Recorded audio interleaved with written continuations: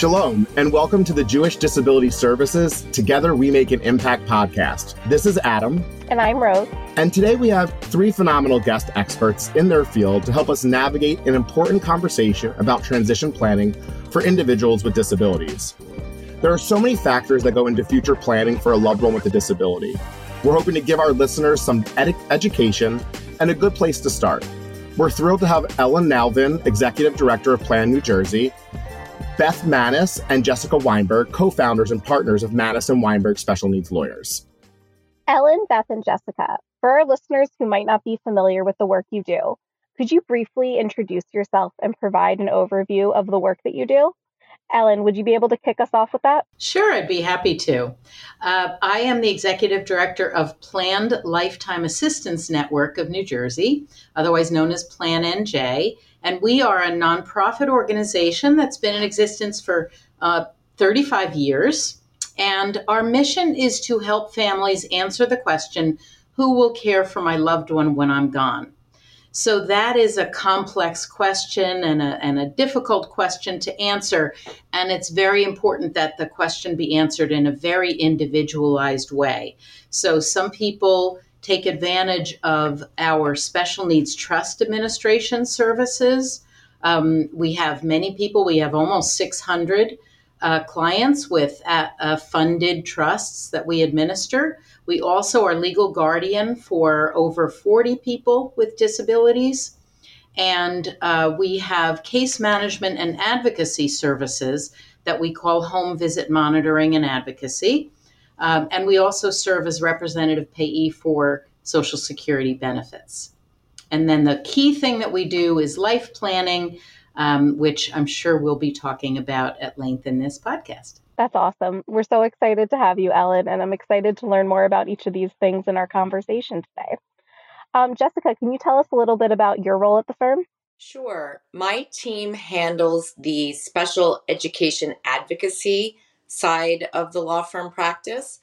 And what that means is we essentially advocate for all of the needs of a child with a disability in an educational setting, ranging from developing IEPs, developing 504 plans, trying to help families select the most appropriate and individualized programs and placement and services for their child in the school setting.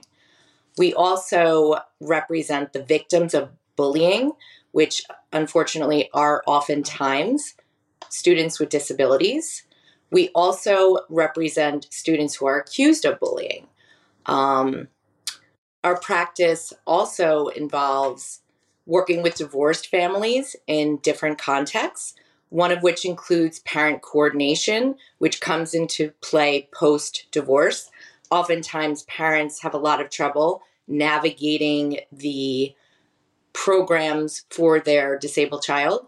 So a parent coordinator from our law firm can help parents work through those differences and even provide supervision when there's a child with a disability involved of the parents when they have their visitation time. We also have someone on our staff who is an educational advocate, who's a prior director of special services, also a prior administrator and teacher. So she does expert testifying regarding which educational program is more appropriate for a student with a disability when parents have a disagreement regarding that aspect of the child's life. And the other piece involving divorced parents is that oftentimes we assist divorce attorneys who are filing motions regarding placement or program issues involving a child. That's wonderful. So many things that you wouldn't think about until you're in that position. So I'm really grateful that you're helping our listeners learn about these services before they need a hand. Beth, do you want to fill us in on the other half of your firm? Because you guys sure cover a lot of ground. We do. Mine's the more the kitchen sink or sort of, and everything else related to families with disabled children. We do estate planning, which often involves special needs planning so that we're protecting benefits eligibility for disabled students. I'm sure we'll talk more later about the public benefits available so that, and many of them are means tested. You can't have too much money. And in that regard, I also work with divorce lawyers and divorcing couples to make sure that child support is treated appropriately so that it doesn't inadvertently disqualify a child from public benefits. We do some estate administration as well. I do a lot of guardianship work. For the elderly, but mostly for disabled young adults. Once somebody's 18, they're adults with all the rights and responsibilities as the rest of us, including education decisions. And that's sometimes where my side of the office and Jessica's side of the office begin to overlap, because under the law, all education decisions transfer to the student at age 18. We can start with the premise that really what 18-year-old is really prepared to be an adult. But when you have a student with disabilities, we have to be a little more careful about what, the dangers that are waiting for them out in the world. So I do guardianship. I do a lot of contested guardianship work. Also with divorce lawyers will bring me in. It's often a delayed custody battle when we're fighting over guardianship of an adult disabled child. And, sometimes the fight is with the other parent. Sometimes the fight is with the child who doesn't think that, they need a guardian. They don't want to be controlled, whereas the parents really just want to protect them. Beth, thank you for that. And we're going to get into guardianship soon, but I thought we would start a conversation for our listeners about special needs trust and estate planning. And we know that transitions and life planning can be challenging for most individuals, but when we're talking about individuals with disabilities, they often have a variety of additional barriers that are placed in their lives as they navigate from one phase of life to the next. So I'm wondering, from your perspective, what might be some good first steps for families to take when trust and estate planning for their children with disabilities? And perhaps you and Ellen might be able to chime in on, are there recommendations that you may have for parents when to start for their children in advocating in this space? And is there a difference between estate planning and special needs trust for a minor versus an adult? For estate planning, when we have clients who come in with children with disabilities, it's not always clear when a child is, in kindergarten or middle school, or sometimes even in high school, what that child's abilities will be and if they'll even need public benefits. But, it's much easier to overplan than try to scramble at the end. So we always recommend a special needs trust as part of just a regular estate plan. So we'll create the trust that will receive that child's inheritance, rather than going directly to the child, because for many of these benefits, we don't want this person to have more than $2,000. It goes into it's called a third party special needs trust. And it's third party because it's somebody else's money. There is another animal called a self-settled trust, which is, as it sounds, it's with that person's own money. So for example, if I were to leave, my disabled child $1 million, and that child inherited $1 million in that child's name, the whole house of cards of benefits planning that we might have done ahead of time comes down. So we then would ask the court to allow us to put it into what's called a self-settled trust. And we do this for, as I said, anything that is that child's money, whether it's an inheritance that comes directly to them, if it's a personal injury settlement that comes directly to them, if it's child support. And again, child support is deemed income to the child, even though it's paid probably to the custodial parent, it's deemed income to the child. So all of this has to go into what's called a self-settled trust. And the biggest difference between these trusts is that because it's self-settled, because it's that child's money, there's a payback provision. So if there's any money left in that trust when that child passes away, Medicaid's first in line to get paid back for everything they've provided for that child. Whereas with the third-party trust, if there's anything left when the child passes away, it can go to the child's siblings, whoever else the parents designate. Ellen, maybe this is a good time to tag out to you to talk about pooled trusts. Sure. And just before we go to the pooled trust concept, really what Beth was talking about is the major reason that planning young is so important. Because if planning is done properly, with an expert attorney who's going to design a trust that's a third-party trust, then we don't have to worry about, there wouldn't be a payback provision. So one of the things I find with families is they sometimes are hesitant to create a special needs trust because they have a misunderstanding. They think it all would go back to Medicaid at the end of their child's life, and that is not the case. if they go to an expert attorney like Beth and have this trust set up in advance. And then the other part of that you were saying, Beth, I'd like to piggyback on is the early planning in terms of, we don't know whether or not a person is going to need the public benefits, the means-tested benefits like Medicaid or SSI, but we find that attorneys can write a trust that can be initially used in order to protect public benefits. But if later on the person doesn't need those benefits, the trust can be used in a more liberal manner without worrying about the restrictions of being on public benefits. But that's really the idea. The reason that we do this is that if a person requires the services of, for example, the New Jersey Division of Developmental Disabilities, then they really need to they must be qualified, they must be eligible for Medicaid. So we want to plan to make sure that, and that's really the idea behind a special needs trust, is if it's written by an expert attorney like Beth, we know that they can have the Medicaid services and also the services of Division of Developmental Disabilities.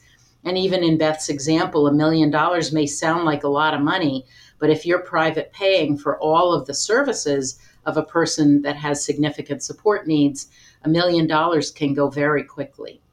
So the other thing I just wanted to mention, Beth, thanks for referring to the pooled trust, is that not-for-profit organizations like Plan New Jersey can hold what's called a pooled special needs trust, which in our case is called the Plan New Jersey Community Trust.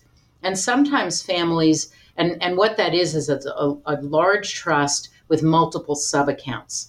And that's a way for families to sign up, plan ahead, even if they don't know whether or not they're going to need it. It costs nothing to sign up for a sub-account with the pooled trust.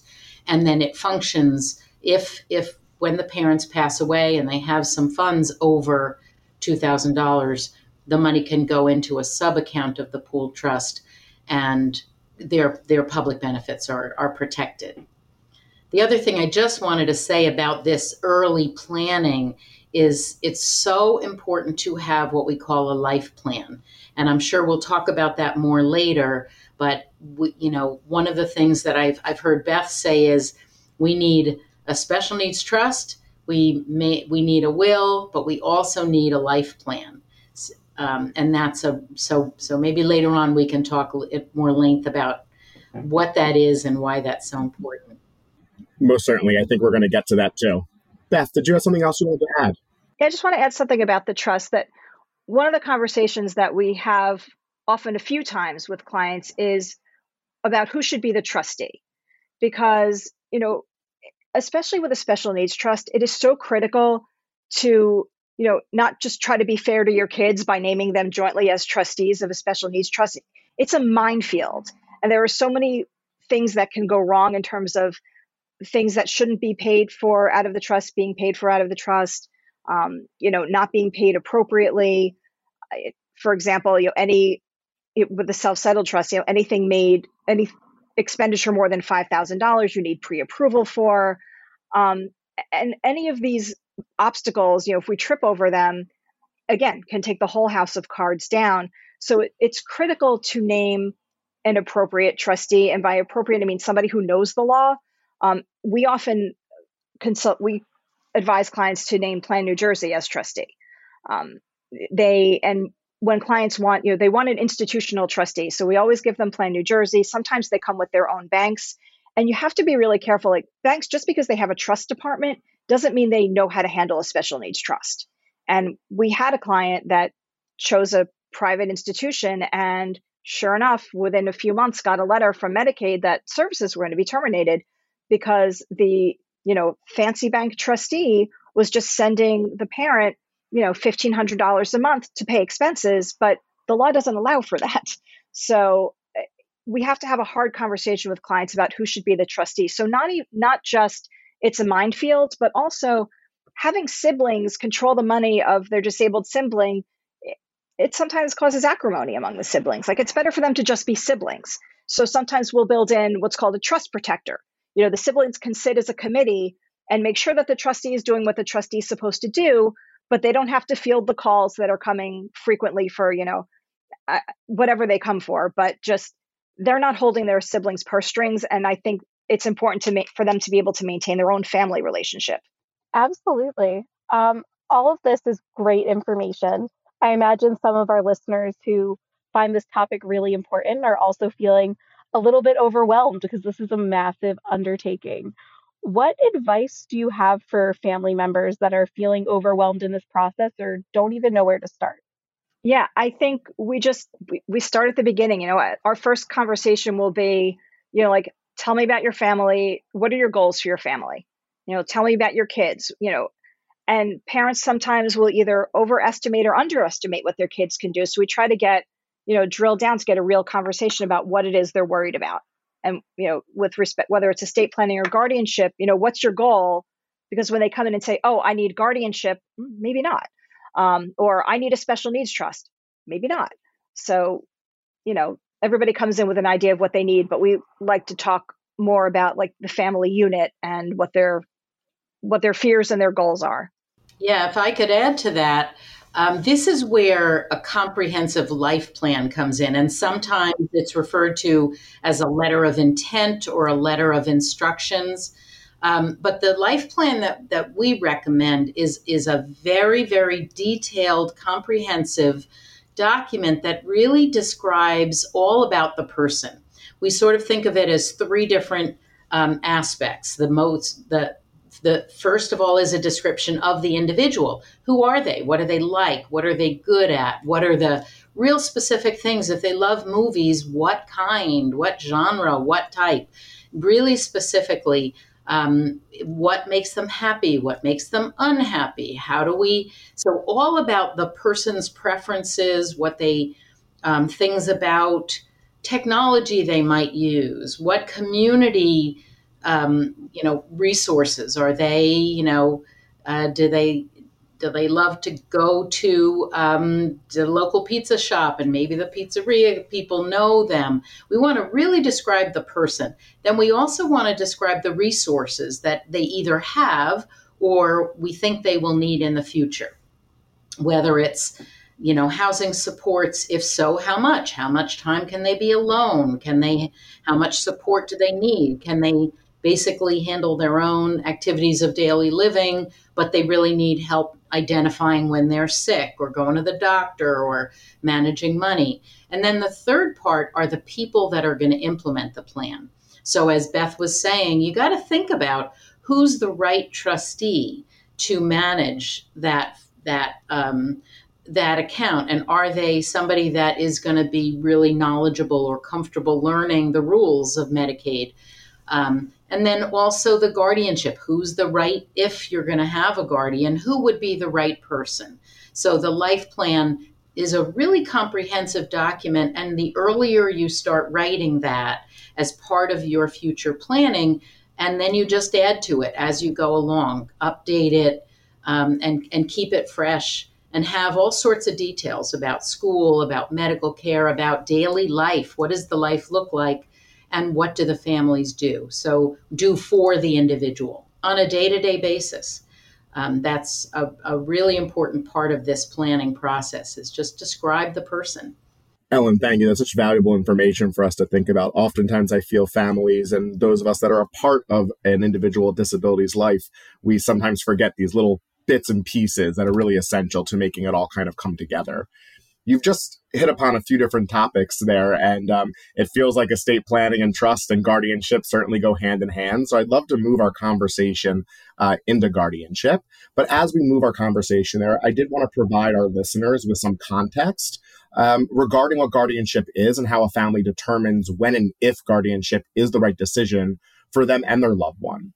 So, Beth, as you had mentioned, that age of 18, at 18, all individuals, including those with developmental disabilities, reach the legal age of majority. This means that parents can no longer make decisions legally on behalf of an adult child, regardless of the nature of an individual's disability, and regardless of whether or not the individual still lives with the family. some families decide to explore guardianship as an option for their family member. A guardian is defined as a person or agency appointed by a court to act on behalf of an individual. Guardianship can be general or limited to certain types of decisions, such as those related to residential, educational, medical, legal, vocational, or financial issues. In all cases, guardianship should be viewed as a solution of last resort because it does remove an individual's fundamental right for self-determination. And so with that being said, Ellen and Beth, I wanted to know from your both unique perspectives, how do you share this information with families? How do you assist them in determining if guardianship is an appropriate move for their family and loved one? I mean, we often have conversations with clients who come in, either insisting they need guardianship or afraid if they get guardianship, like what that will do to their child. So again, we start with okay, what are you worried about? And really what can your child, where does your child thrive? And because guardianship, it's a legal finding of, first there has to be a legal finding of incapacity, that somebody doesn't have the capacity to manage themselves or their affairs. And, Adam, as you mentioned, like there's a spectrum. We've got limited guardianship, we've got plenary guardianship. So, we start with questions like, can your child, manage their own medication? If your child is in a doctor's office and the doctor's explaining, what a procedure is going to be, will they understand it enough to be able to give informed consent? If the smoke detector goes off, will the child know what to do? With a lot of kids, young adults, how are they with, in social situations, can they read social cues? Are we worried about them being subject to, nefarious people trying to like financially exploit them? Because that happens a lot. You get somebody, we saw a situation where somebody came in met the kid at Starbucks. They would be there at the same time every week. They developed a friendship. Let's go into business together. The kid co-signed an auto loan. And, you can imagine how it went from there. So, while maybe somebody has capacity to understand these things, but doesn't have the capacity, some things, but not the capacity to understand others. Another thing we talk about is conservatorship. And conservatorship, we're not the Britney Spears type of conservatorship, because that was in a different state. It's a different thing. Conservatorship is when you have capacity, but you give somebody else the authority to make your financial decisions and manage your money.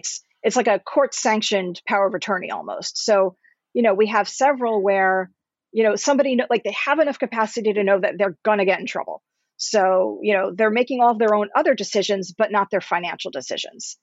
And with respect to limited, I mean, I've had one that was so limited, it was just a guardianship to handle like one specific matter, because the psychiatrist, opined and testified that this one issue was very triggering to the person. So, we sliced it very, very thin. Sometimes typically the most often carved out ones are the right to vote, the right to marry, the right to drive. I also add in the right to choose. If somebody's able to vote, marry, and drive, they should probably also be able to decide where they're going to work, where they're going to live.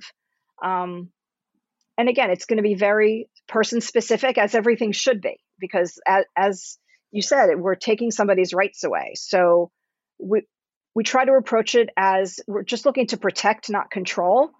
And guardianship's not forever. The guardians have to report to the court every year. And we've had many cases where, later on, because some people, they just need a little bit more time to get there, we terminate the guardianship. We go back to the court. We have more doctor certifications. We say everything worked as it was supposed to. We want to be done now. You can terminate the guardianship and everybody can go on their way. Yeah, I think that key, Beth has really hit on the key, which is individualized approach.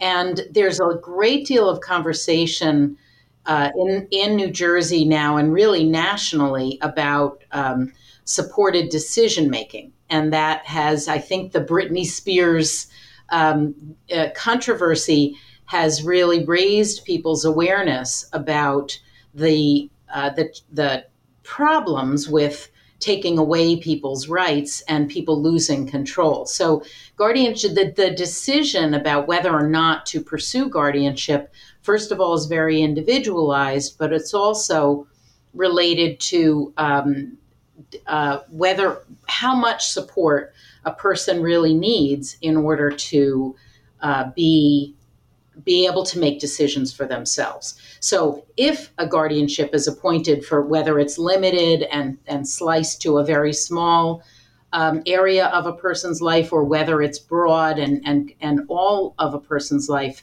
it's, first of all, the law in New Jersey is very clear that the guardian must promote the individual's self-determination. So that's a really important piece for guardians to know. It's not the guardian's job to make decisions that they think is best. The guardian's job is to make decisions that they think the individual wants. And their job is to really promote helping them to understand informed decision making using multiple forms of communication, so that the person is making decisions and the guardian is helping to implement that wherever possible. I did want to mention briefly about supported decision making. There is in New Jersey, we have a project to really try to implement supported decision making. And there's techniques that really any good parent, family, or support provider uses that to help a person participate in their own decision making and make decisions for themselves. Honestly, we all do that. If I have a medical need, I'm going to consult with my husband, my family, my friend who's a doctor. I'm going to consult with other people that know me and help me make that decision, even though I have full capacity. So the trick, though, that we're trying to get accomplished in New Jersey and nationally, hopefully this will happen nationally, is an authorization under the law that allows a person to sign, similar to a power of attorney, a supported decision-making agreement that doctors can then honor and understand that, that yes, this person has the capacity, with the help of somebody else, to make this decision, and has the authority to do so with an agreement that's more understandable than a power of attorney. Right now, doctors don't quite have the assurance that they won't be sued, for example, and so they tend to push having a guardianship. So hopefully we're moving in the direction of allowing people to have full control over their decisions. But I think until there's a point where we do have some authority and some regulation of supported decision-making agreements, it's imperative that, any 18-year-old should be signing a power of attorney and a healthcare proxy. Every adult, anybody over 18, and especially because I know that doctors and banks also are pushing back on, because they don't know what it is, and it's not. If the person is presenting as possibly not having the capacity to understand the transaction they're involved in, or the medical decision they're about to make, to be able to have, a legally enforceable agreement is important. Thank you both for that information. I know our listeners are going to really appreciate that insight. Ellen, a unique offering through Plan NJ is the home visit monitoring and representative payee for Social Security services. Can you explain a little bit about what those are and how they work and who is eligible for those services? Sure. So just very briefly about representative payee services, that really is so that we, or any someone who is appointed by the Social Security Administration to serve as representative payee, that person is responsible to manage the person's Social Security cash benefits and make sure that essential things happen, like rent gets paid, bills get paid, food is, the person has money for food and for their own personal needs. So it sort of relates to our prior conversation about this is a continuum that we're trying to avoid legally taking away people's rights. And so representative payee, like power of attorney and hopefully in the future a supported decision-making agreement, these are alternatives to guardianship. So even trusteeship is an alternative to guardianship because it's managing a person's money and allowing them to make decisions about other things or participate in that decision, but making sure that they're not taken advantage of financially. So So representative payee is one of the sort of alternatives to guardianship that helps manage a person's money. The home visit monitoring services is part of our case management and advocacy work that we do. And in that respect, let's say there is a guardian. It is just what it sounds like. We're visiting people in their homes. We might be taking them out for a cup of coffee or walk in the park, so that we are, if they are in a staff-supported home, like a group home or supervised apartment, it's good to get them kind of on their own, away from staff, and so that they can talk freely, or we can observe them if they don't have a lot of verbal communication. And we're checking routinely, usually once a month, sometimes more often. We're just visiting with the person and seeing how they're doing. And therefore, if we notice, well, gee, Rose, I know you wear glasses. Where are your glasses? Or, oh, really, you were complaining about a headache. Have you gone to the doctor to check that out? So we're doing that follow-up. As we know, it's challenging. Staff tend to change. The individuals that we support do maybe had one staff for a while, and then somebody else was replaced. Well, our staff are kind of consistently aware of the life plan, the planning document like the ISP or the IEP, and we're aware of what it is and making sure that the staff who might change are aware of the specific individual needs of the person. And just bottom line, we're eyes on behalf of a distant relative, or somebody who might be living in another state who can't visit, but they might hear concern in somebody's voice and want us to go check it out. We'll go to the hospital with people. We'll take people to the doctor. We'll take them shopping if they need that help, to supplement what kind of services they have in the community, and make sure everything is going well. They're safe, they're secure, and they're happy. Ellen, what a beautiful service to be offering. I know oftentimes when working with families in our community, especially if their loved one is an older adult with a disability, this tends to be a lot of the focus of questioning is, what do I do when I'm gone? How do I prepare for these next steps? And it sounds like Plan NJ is taking that on the helm right there. I'd love to ask a question now to Jessica. As many aspects of transition planning for a person with a disability can be scary, as many times we know families are navigating these moments for the very first time. Jessica, as an attorney who specializes in special education law, how do you assist families in advocating for their child through school-age transitions, be it from school to school, program to program, or even in the 18 to 21-year-old space?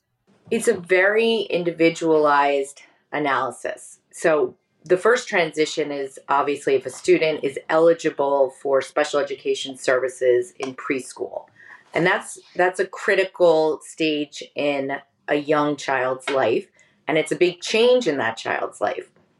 So a student may have separation anxiety from one of their parents. So I would first hone in on what are the extent of the child's disabilities and what are the extent of the child's needs.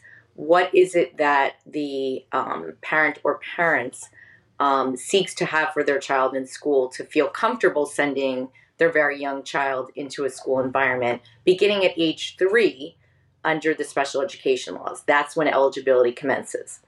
So for a preschool student, let's just say for argument's sake that they have separation anxiety, I would propose a transition plan to have that child start in a preschool setting. It may be starting 2 mornings a week and then each week building up. It just depends on the needs of that particular child. So that's one example.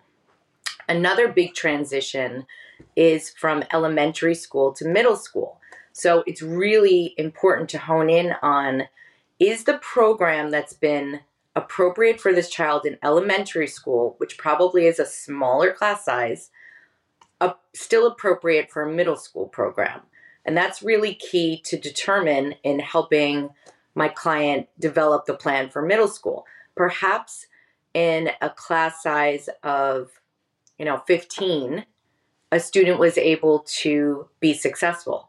But now in the middle school, it's jumped to 23, 25. So a student with significant ADD and an inability to focus may now need a paraprofessional in a middle school setting. We have many students who have sensory needs. Loud noises are incredibly distracting for them and overwhelming. So I might suggest in that instance that we do a walkthrough during a typical day without the rest of the student population to determine, is there anything that needs to be adjusted? Do the lights need to be dimmed in this hallway? Do we need different acoustics? There's a battery of factors that I kind of consider and have my clients thinking about as that transition's occurring. And through each transition, we're advocating for the needs of the individual needs of that particular child and developing a transition plan. I oftentimes want at the meeting and it's legally required, this doesn't always happen, that the new school staff members that are relevant to the child's education are at this meeting, because they can answer the direct questions that we're going to have about their programming, services, acoustics, etc. The same applies for a middle school to high school transition, which can have its own set of challenges that oftentimes is when parents become very anxious because they're thinking about the next phase of their child's life, which is transition, and their post-secondary goals and objectives. And is this high school program going to be able to adequately prepare my child for college or vocation? So there is a lot of thought in that process, because sometimes parents also want a high school program that has strong I'll get to that later, that has strong transition planning built into the high school program. That's when we may need to be exploring out-of-district placements that are more appropriate for a high school age student. That doesn't mean that we're not exploring out-of-district placements all along the way, but that is something that frequently comes up when we're talking about an older student's needs. So speaking of transition planning, really the key there is focusing on the strengths, interests, and preferences of the child. And that begins at age 14. And there is the regulations that govern special education have very explicit criteria that's supposed to be addressed in the transition planning section of a student's IEP. I seldomly see an IEP that has appropriate transition planning. They're incredibly vague. A child's strengths, interests, and preferences are very rarely identified, and that's the first step in planning for transition planning. Because if you don't have that identified, you have no idea what activities are supporting those goals, nor do you know what goals and objectives even need to be achieved without identifying the strengths, interests, and preferences. They are absolutely an essential part of transition planning. The other component of transition related to a student with disabilities is when a student is school avoidant. And unfortunately, we are seeing a tremendous amount of school avoidance right now. It's quite unfortunate. It has increased immensely since the pandemic. So trying to transition a child back to school requires a lot of planning and requires the right team members to be part of the planning. And asking for the school psychologist, a school behaviorist, private providers of the family to be at the meeting so that everyone can collaborate on how do we attempt to have this student return to school. And again, it may be a very slow plan. Oftentimes it works. If it doesn't work, then we have to explore options that maybe can address the student's mental health needs. Jessica, I really appreciate you kind of walking us through and our listeners through early intervention to, the end of a high school career space. It's a lot for people to take in. I know as myself as a former educator, special ed teacher, case manager, I used to navigate and coordinate a supported employment work-based learning program. I felt like I was sitting back in a child study team office just now. And these are all the really important pieces. And you're correct. Transition planning often doesn't have a lot of thought in the public school system. It's not their area of expertise, and oftentimes it is the forgotten piece that's really needed in order for the youth of our space to really have the appropriate education that they should be afforded. So I'd love to kind of segue a little bit to that ending of school age transition in that work-based learning space, as it's something really near and dear to my heart as a former work-based learning coordinator. And Ellen, I know as a specialist in life planning for individuals with disabilities and as the first president of the Association of Persons Supporting Employment First, I'd love to know if you have any resources or suggestions for families that are navigating the transition from school to employment. Yeah, I'm so glad we're talking about this because of the priority to really encourage people and families to work. Kids with disabilities, even people with very, very significant disabilities and significant support needs can work. And I sometimes worry when we talk so much about protecting public benefits that it really scares families into thinking, well, they can't work because we have to protect their Medicaid benefits.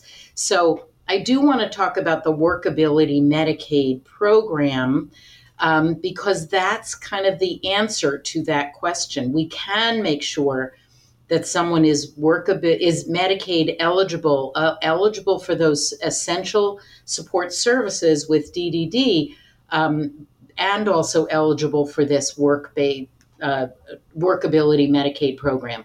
So you can, though that is accessed through either the County Board of Social Services or the Division of Disability Services. This is dds.org.gov, I guess it is. The Division of Disability Services that coordinates the Workability program. So basically, in this case, a person with a disability can work, earn a whole lot more money, and save a whole lot more than the $2,000 limit, and still work. And work is so important for so many reasons. Being a part of the community, being productive, contributing to society, really learning, integrating all people with differences in, disability. Inclusion is it's critical for non-disabled people as well as people with disabilities, because we all have differences, and so the more a person is involved in a workplace, it benefits all of society. So most supported employment that you mentioned, Adam, is funded through the Division of Vocational Rehabilitation Services, DVRS. And there is a county office, an office that manages these services and pays for them in every county. So Division of Vocational Rehabilitation Services, New Jersey, can be found on the web, and you want to go to your county office and you can ask, so I'm interested in supported employment services. What are my choices in terms of agencies that are funded through DVRS? And so the ARC Project Hire is a statewide organization, and then there are many, many supported employment agencies. And then you can contact them and talk to them about your loved one's support needs and whether or not this organization is a good fit, or maybe a different organization is a better fit. But having supported employment, it's called job coaching, or an employment specialist to help a person, whether they're on the job or off the job. They have specialties, special training in this area, and it really can make the difference between, successful employment or not. But as Jessica was saying, that transition plan should start at age 14, and at age 16, while, as you were talking about, Adam, work-based learning is essential for kids with disabilities in school. And schools can and should pay for job coaches. They either have them as part of the school or they should hire them, hire one of the supported employment agencies. Schools, kids are entitled to this service, and schools will, you might have to fight them. You might need Jessica to push them a little bit. But people are entitled to this service because they may need some really, significant support while they're in school. That's the preparation that helps them be successful and get employment when they graduate. I'm so glad you brought that up, Ellen. I'd love to piggyback off of that to make 2 points. One, parents are entitled to ask their local school district to invite a representative from DVRS to attend their transition meeting, which can be incredibly helpful because there are, as Ellen just pointed out, a lot of services available through DVRS that are really incredible. And then you mentioned the job coach, which I'm so thrilled you mentioned. That's something we push for all the time. But in addition to that, school districts really should be collecting data on how a student is performing the tasks of a job. If they don't collect data, it is literally impossible to measure that student's progress on the job accurately. So I just want to make those 2 additional points. That's wonderful. I'm very grateful to have had all of you on for this conversation. As we start gearing towards wrapping things up, I'm curious from Jessica and Beth, what you find to be the greatest challenge in protecting your clients from disability discrimination. And also, if our listeners want to reach out to your firm for guidance, what's the best way for them to find you? Okay, sorry. So challenge in protecting from disability discrimination, I think it depends on like the age where it's happening, and it's starting as early as when they're little. Ellen talked about how we should be, that the disabled community should be working right alongside us in the non-disabled community. And I know Jessica and I have, and all of the people on our staff have fought the same battle numerous times about inclusion in the schools. And the things we repeatedly say at IEP meetings is that these kids are not going to graduate, into a disabled world with an aid, that they're going to take with them everywhere. So, that's discriminatory, to like be treating them as so different that we're not including them in the classroom. I think that's where we fight it that way. We fight it with respect to, harassment, intimidation, and bullying. And on both sides, like as, students who are victims and then students who are, alleged perpetrators. But sometimes these are kids who are disabled and, maybe are not aware of what it is they're doing that is being perceived as harassment, intimidation, and bullying, certainly in, the disciplinary world. And I don't know if Jessica, you want to comment on that. So if a student with a disability has been disciplined and their program is going to be modified for 10 days or more, they are entitled to a manifestation determination meeting, which means was their alleged infraction a manifestation of their disability. So at least in the special education regulations, they've carved out this exception to protect students from being disciplined when it is a function of their disability. The same doesn't hold true, unfortunately, for harassment, intimidation, and bullying allegations.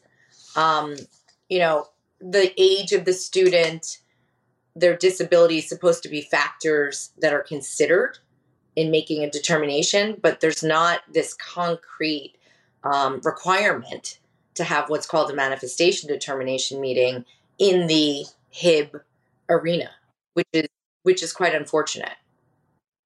But at least we have the enactment of HIB to protect students who are disabled from being bullied, because there's a disproportionate number of students with disabilities who are bullied more than their non-disabled peers. And Mallory's Law has made, thankfully, some very, very good changes to the HIB laws that hopefully will result in less bullying incidents, because parents now they've increased the civil liability that can be imputed on a parent if a student is not adhering to the training obligations that maybe follow the finding of a HIB. So parents are now more culpable. It can remain in a student's permanent record.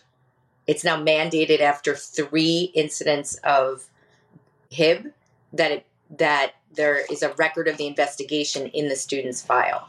So those are some pretty hefty changes in the law, which we're hoping serve as a deterrent. Students are also now, school districts also have been authorized with mandating counseling, behavioral services as a part of HIB. We have, thankfully, mechanisms in place to enforce these anti-discrimination laws to protect students who are disabled. Well, it seems like you guys really know all the challenges that are out there to the best of your ability. So if our listeners want to contact you or they think that there's something that you could help with, where can they find you? They can call 973-376-7733. Our website is www.mannisweinberg.com. Thank you. And we'll get that in our show notes. Ellen, do you have any bits of last advice for people who are preparing for their life transition and how they can contact you if they want to contact Plan NJ to get started? Sure, thank you. Our website has a great deal of information on it. It's plannj.org. So that's an easy way to get in touch with us. If people want to call, it's 908-575-8300. On our website, we've got some materials, some life planning materials. There are some questions that will help guide people through the process, but also there's materials that are downloadable through some tools called lifecoursetools.com. And so we've got them. You can download some of those, and they're very nice visual tools that get people started on the life planning process.